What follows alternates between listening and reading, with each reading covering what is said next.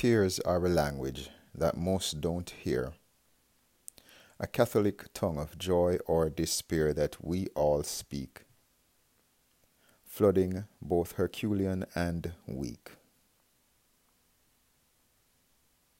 Proud and meek both use tear glands, so also do some predators. Infamously, alligators cry before devouring their prey. Tears are what my dad also prayed, evading his bed on the night planned for my death.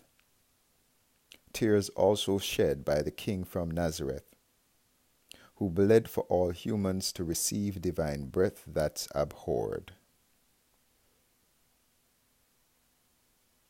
Tears shed by queens and skanky whores, one who stored her tears in a jar.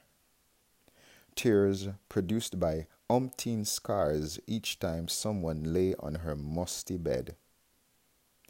But as she washed his rough feet with the hair on her head, one man wasn't her customer.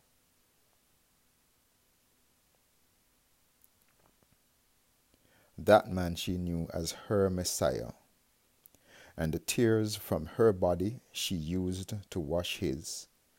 Her tears a library of inhuman language, her perfume worn during his crowning.